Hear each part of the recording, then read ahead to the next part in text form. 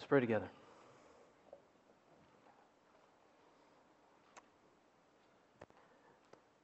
Father, we praise you that the day when we get to be with you will be one of rejoicing for we who are your children.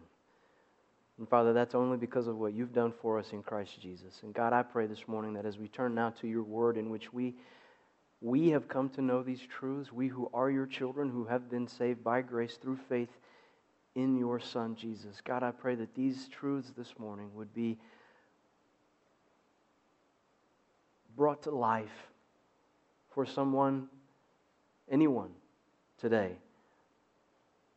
who is yet to experience the hope that Christ provides, the joy of which we've sung, and I pray has been evident on our faces, not merely in our hearts. God, in the peace your word describes as passing all understanding. Father God, would you direct our time now to your word in which your gospel is clear. Father, and might we set aside the concerns that may have been brought with us. Father, would you guard our hearts from distraction. And Father, error from my lips, so that what we hear today would be what you desire we hear. So that we might leave having experienced the God of the gospel in a way that brings glory to you. And we pray this in Jesus' name. Amen. Amen. Well, if you have your Bibles, would you open them with me to the psalm that was read for us just a moment ago by Mary? Psalm 95. Psalm 95. And as you're finding this song, I'd like for us to consider a question. In light of the events of this past week, the celebration that we've held, the reason for this special season, how are you thankful? Not for what are you thankful, but how are you thankful? And this is a question that struck me about 3 weeks ago as I was preparing an article for The Voice, our monthly newsletter, which I always turn in on time for Irma. And as I was mulling over the significance of Thanksgiving as a holiday and just the commercialization that's taken over, I was struck by the thought that I've been very intentional with my family to keep our focus on being thankful. Now, every year before we sit down and devour our turkey along with a host of other delicious treats, we take a moment to list the things for which we're thankful. And this is a tradition that we've had from as long as I can remember, so I'm sure from as soon as my children were able to remember. And as I'm sure you can imagine, we've had a host of great things for which we're thankful. We've been thankful for cartoon characters and pets and imaginary things, but as they've all featured. But as we've matured, so too has our appreciation for all that God has done for us. And in fact, I've been so struck by the impact that this practice has had on our family's outlook that we've tried to make it a part of our everyday. And so before we go to bed, we pray together, and we go around the group, and we provide each person with an opportunity to express one thing for which they're thankful. And I always love listening to the responses, particularly when somebody's miffed about something, because as you know, it is hard to be thankful when you're angry, isn't it? And so I've been very intentional with my family in addressing this question, a question that I know you've heard and that I have at least considered if you're a part of our family in light of this series regarding thanksgiving in the Psalms. And that's the question of, what are you thankful for? But I have failed to delve deeply into the question of, how are you thankful? In other words, how do you express this attitude of gratitude? How are you thankful? As a contemporary culture in which words, even actions, may often be disingenuous, I believe Psalm 95 descriptively answers this question as it both exhorts and then warns its original singers regarding the specific practices that were to mark Israel's thanksgiving on the occasion of their return from exile in Babylon. But I also believe that this song prescriptively answers our question, meaning it details that which we should embody individually, corporately, as we seek to give God thanks. And so, with that said, let's begin by examining Psalm 95's exhortation The exhortation and the opening lines of this song declare, "Come, let us sing for joy to the Lord. Let's shout aloud to the rock of our salvation. Let us come before Him with thanksgiving and extol Him with music and song." And then this call continues, verse 6, where we hear, "Come, let us bow down in worship. Let us kneel before the Lord our Maker." And Emmanuel, in these 3 verses, I believe that we're exhorted to 5 different ways to demonstrate thanksgiving. 6, depending on how you choose to break them down, but we're going to go with 5 this morning. With the first is to sing. To sing. But before we consider this activity-specific singing, let me explain why I'm arguing that this action, the action of singing, along with the other 4 that we'll see together, are descriptive of thanksgiving and not simply practices seen distinct from it. And I believe that the answer is given to us in verse 2, where the act of entering God's presence or coming before Him is associated with thanksgiving. As I'm sure many of you know, in the Old Testament, worship always took place in God's presence. In Genesis 17, following God's promises to Abram to make him into a great nation, to give him descendants as numerous as the stars, we read that when Abraham was 99 years old, the Lord appeared to him. The Lord appeared to him and said, "I am God Almighty. Walk before me. Be blameless. I will confirm my covenant between me and you and will greatly increase your numbers." And what was Abram's response? The man fell face down, the Scriptures say, face down before God and worshiped Him. And then we see the same practice later when God tested Abraham's faith and love by commanding him to sacrifice his son Isaac. And following Abraham's obedience, the Lord stayed His hand, and He didn't kill His only son. And then God provided a ram, which Abraham promptly sacrifices as an offering of worship. It's this act of worship in God's presence is demonstrated over and over in the Old Testament as Jacob raised a pillar following his dream in which the Lord appeared to him. Moses hid his face, as you recall, when we studied that part of Exodus, when he stood before the burning bush in which God appeared to him. And then all of Israel cowed before Mount Sinai when God descended and appeared to His people. In every instance, when God appeared to His people, they responded in worship. And thus, I believe that the principal act in this song, Psalm 95, is the entering of God's presence with thanksgiving. Further, God's whole point, as you consider the story of Scripture, God's whole point of tabernacling with Israel was so that His people might be in a relationship with Him. And that was a relationship defined by worship. And that worship was elaborately detailed in the books of Exodus, Leviticus, Numbers, and Deuteronomy. And those 4 books are descriptions of God's radical otherness from His sinful people and their radical need of His glorious presence. And so God provided them with this intricate list of instructions regarding the tent that they were to build and the practices that they were to follow, such that He might dwell in their midst and they might worship Him without being consumed. And then all throughout their desert travels, God's presence remained with Israel, all in connection with the tabernacle, until, if you were with us last week, we saw together David became the king. And following his arrival in Jerusalem, David recognized that God's people were established now in the promised land, and that he even had a palace, but that the Lord still dwelt in a tent. And so plans were made.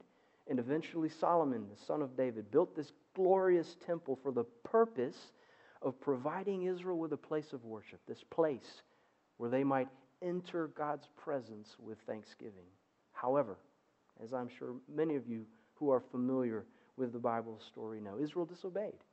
They broke God's covenant. They abandoned Him, and so He punished them. Israel was exiled and the temple destroyed. But because of His great love, God rescued His people, and He brought them back to their home. He forgave them, and in time, they rebuilt the temple so that God's presence might once more dwell with them. And many scholars believe that it was this song, Psalm 95, which marked Israel's dedication of that second temple structure.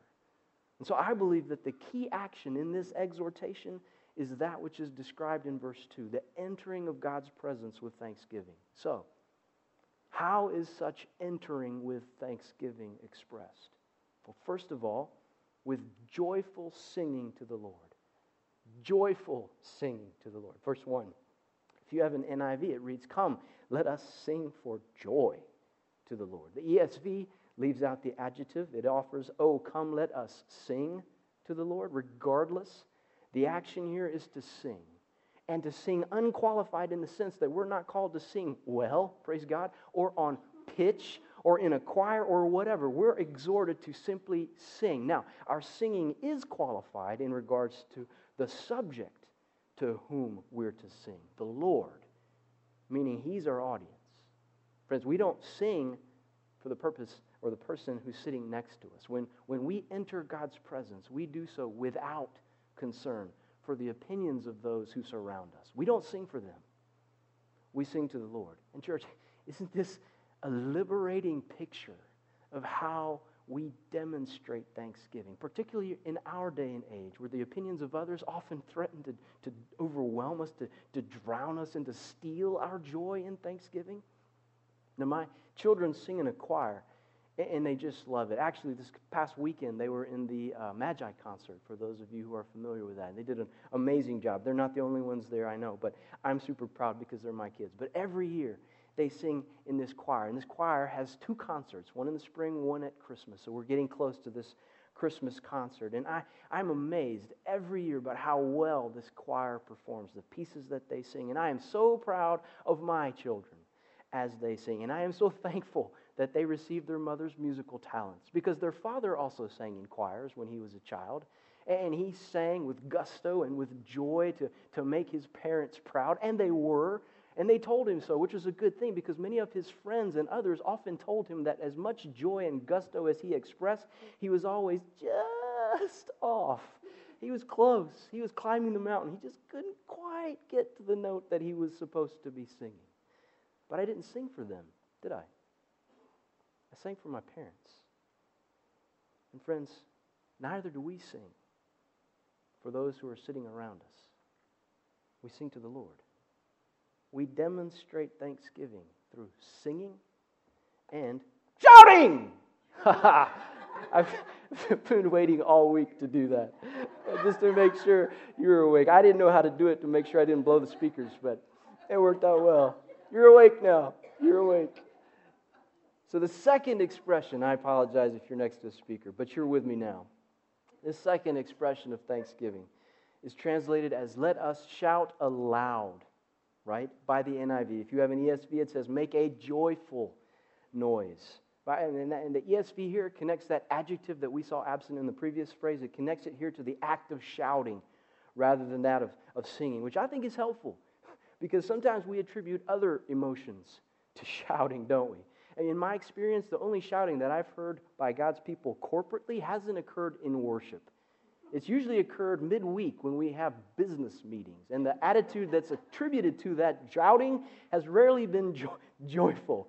It's most often been otherwise. And yet here we have the psalmist call for God's people to actually shout with joy to the Lord, or shout aloud to the rock of our salvation. Now, can you imagine how you might feel were you to be in a worship service where this was taking place? How many of you would go back the following week?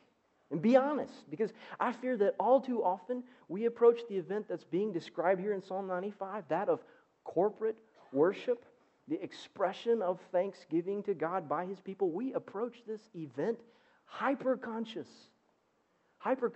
not of God, but of ourselves, and not of how we're perceived by God, but of how we're seen by our fellow worshipers, based on trivialities like our hair or our clothes, our shoes, or other worldly trappings. We are more aware of the efforts of those who lead us to express our worship, their mistakes or quirky mannerisms, even the music that they play, than we are of the one the music is meant to impress. Friends, as you sit in this service this morning, is your heart so filled with thanksgiving to God for all that He has done for you in the gospel? That is the fact that the Creator of all that is, the God who spoke the earth, we believe, into existence and formed people every single one of us, to live in a relationship with Him, but against whom we rebelled and sinned, such that now all we know is death. This God sent His only Son to live with us, like us in every way except without sin. Christ Jesus, God the Son, was the promised Savior who came and took our sin upon Himself.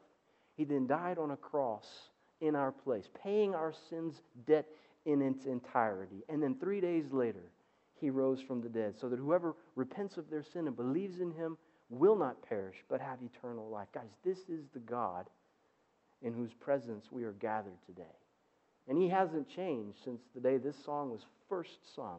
He is our rock of salvation. Can you know Him, be in His presence, and desire to give Him thanks while remaining more concerned with the others who fill His throne room? Could you shout for joy? I'm serious. Could you shout this morning? I would imagine that many have considered the application I'm about to employ. And so while I doubt it'll be novel, I do pray it'll still be effective. But consider the manner and the contexts in which we do express ourselves when we're genuinely joyful. Like when you receive the news that you were accepted into college or into a graduate program. You got your first job, or your spouse then fiancé said, "Yes, I will marry you." You found out that you were going to be parents for the first time, because the second time around it's a little more sobering. First time around. Your team won the Super Bowl. And now we could go on giving scenarios, couldn't we? But in those moments of intense, authentic, unbridled joy in thanksgiving, were our emotions restrained? Did we worry about what the man or woman sitting beside us thought? And I would argue it didn't matter in the least. In fact, if the scenario involves sports, then if the individual beside you rooted for the opposition, then your expressions were even more animated, weren't they? And directed at the one supporting the other team. Now, don't misunderstand. I'm not suggesting that such overt expressions of emotion are essential to worship every time. Now, I fully appreciate the differences between the events that we've just described and that of corporate worship.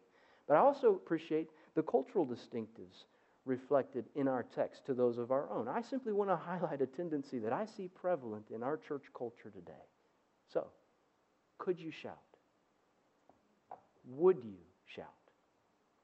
Our psalm calls for us to express thanksgiving by singing, by shouting, and then third, by extolling Him with music and song. And right here I'm considering both music and song as a single means of extolling or of celebrating God. And as with our points prior, I believe that the focus here is the key. That's the Him who is being extolled. Because if God is the object of our celebrating, then our efforts cannot be half-hearted. Because as one commentator writes, tepid praise defeats its own purpose. When Melinda and I got engaged, Paul and James, my two younger brothers, were unattached, had no plans to marry soon. So I was the first to bust up our trio. We brothers were close, are close, and yet despite the fact that I was changing our fraternal dynamic, they celebrated with me because they loved me. And they celebrated wholeheartedly, as evidenced by the fact that they wrote Melinda and me a song. And at our rehearsal dinner, Paul and James surprised us during that time that's given to family and friends to come and share funny memories or well wishes for the bride and groom. Well, they came out and they performed this song, and it brought me to tears. Not because of how beautiful it was quite awful, in fact, if I recall.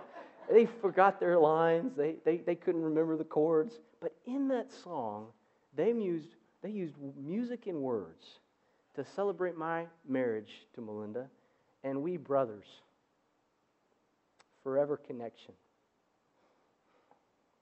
Sort of a brother bond, if you will. It was so genuine, and it was beautiful, probably to none but me. But church, this is exactly what we should aim to do every Sunday. We come together to sing, some better than others, to play music, some simply listen, others of us play. But all who participate, singers, players alike, we do so to extol our great God.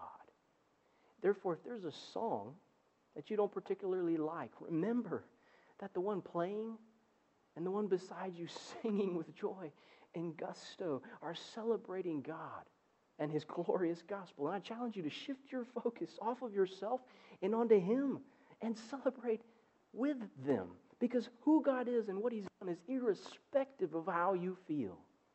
Our hearts ought to be so captured by God and His glory that He is all we care about when we're together.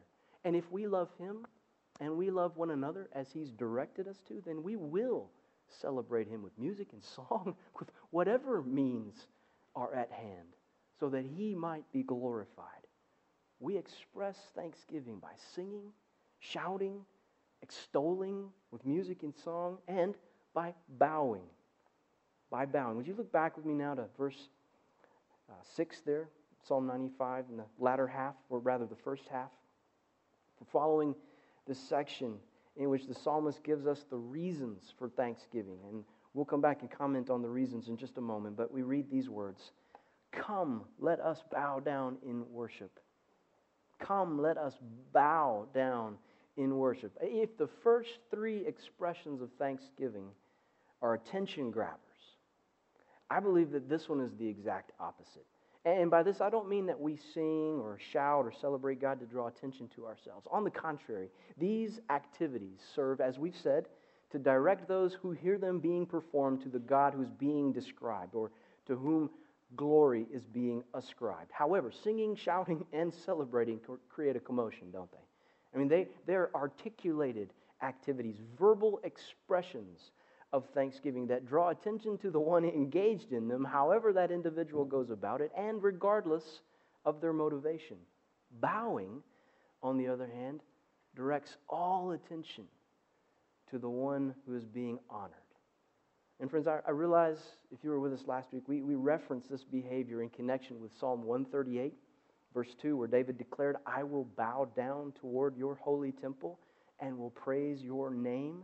And we noted then how unfamiliar we are today with such acts of humility. In our 21st century culture of equality, to show deference to another by an act so demeaning as to bow is completely unheard of.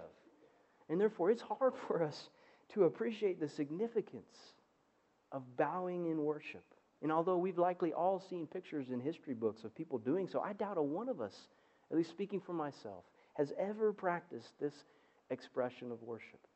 And not simply because it's humbling. I also think it's because it lacks words. And maybe this pertains more to me than to you. But bowing is silent. It's a silent act. And we're typically a loud culture. We're drawn to the shrill and to the self-indulgent practices as we've seen in those first three. But as Americans, we love, on the whole, big, loud, busy.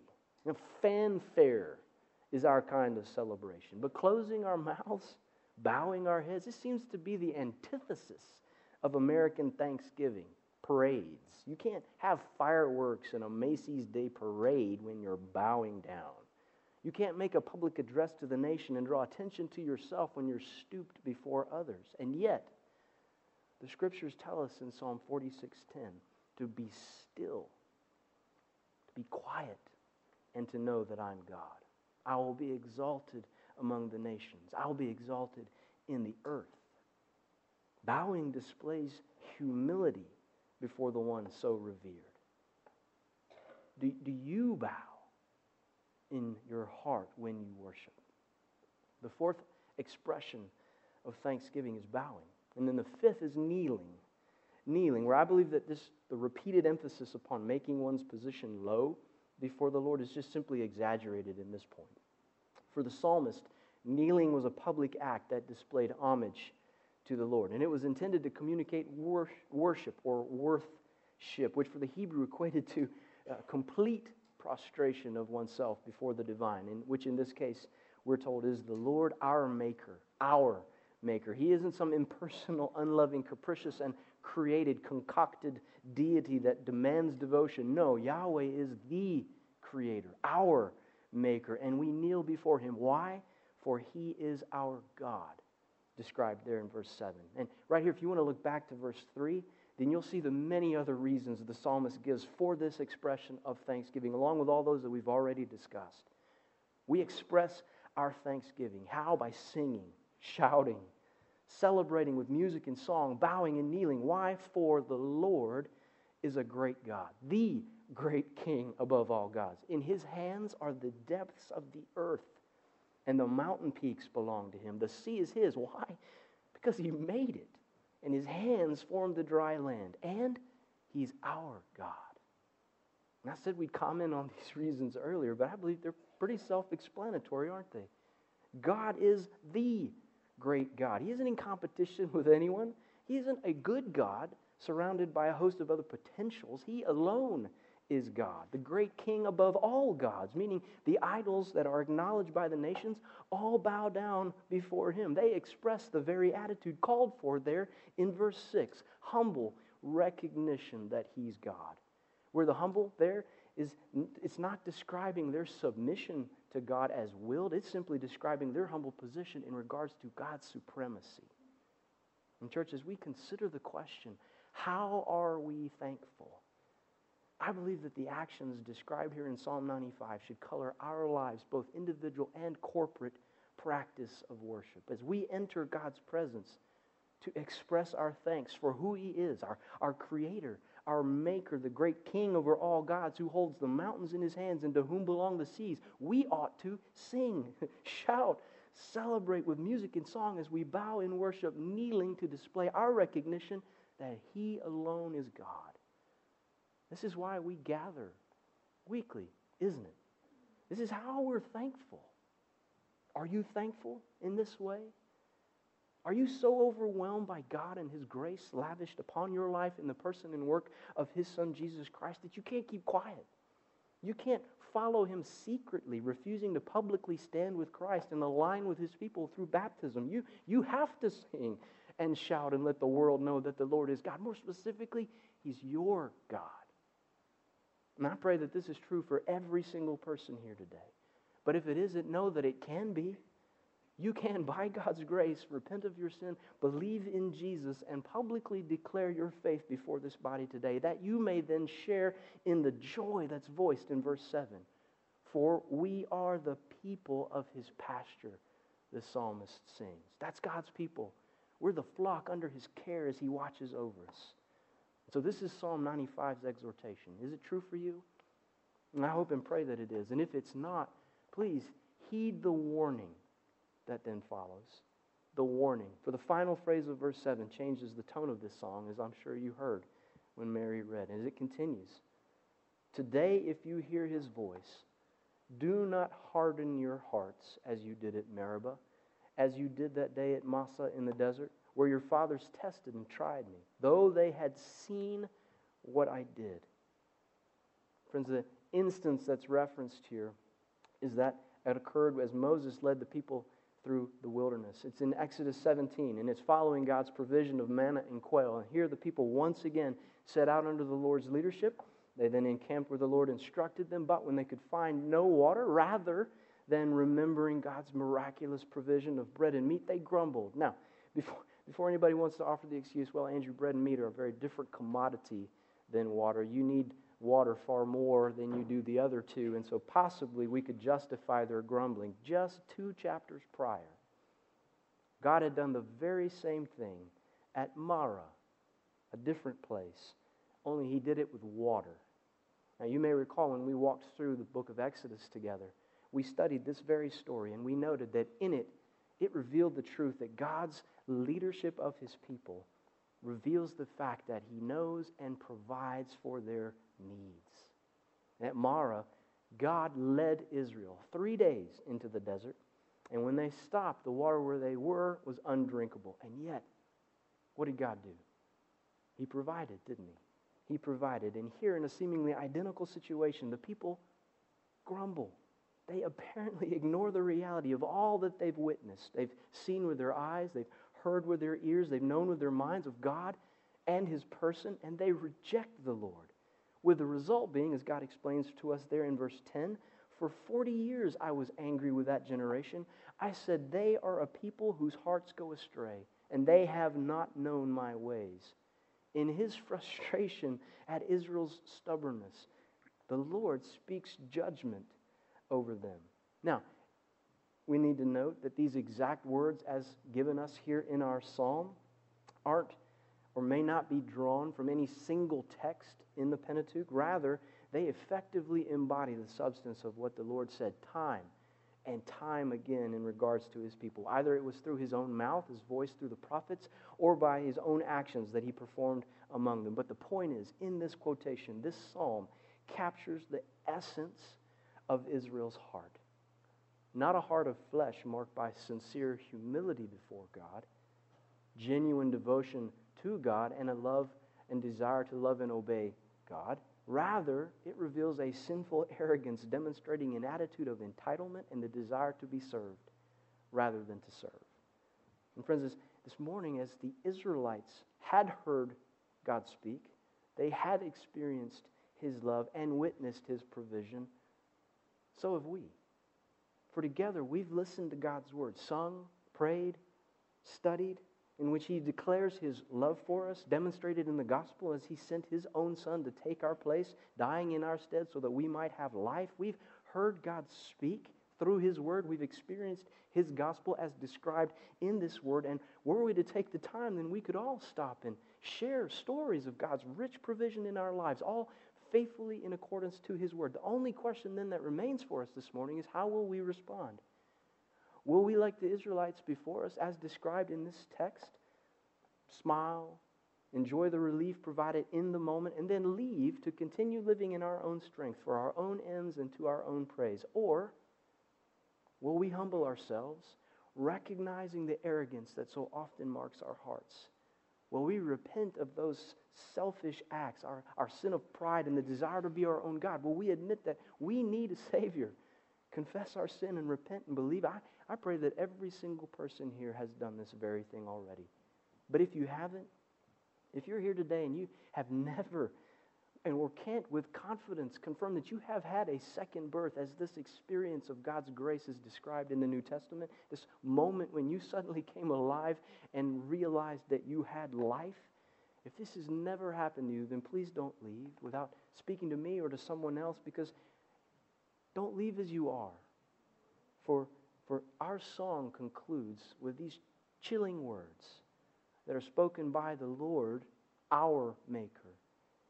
So I declared on oath in my anger, they shall never enter my rest. Church, those words were spoken to a people that had experienced God's provision, witnessed His grace and love, and yet we're told that their hearts were hardened and they rejected Him. You've heard. Don't reject the Lord today. For this is the warning that our God has given us.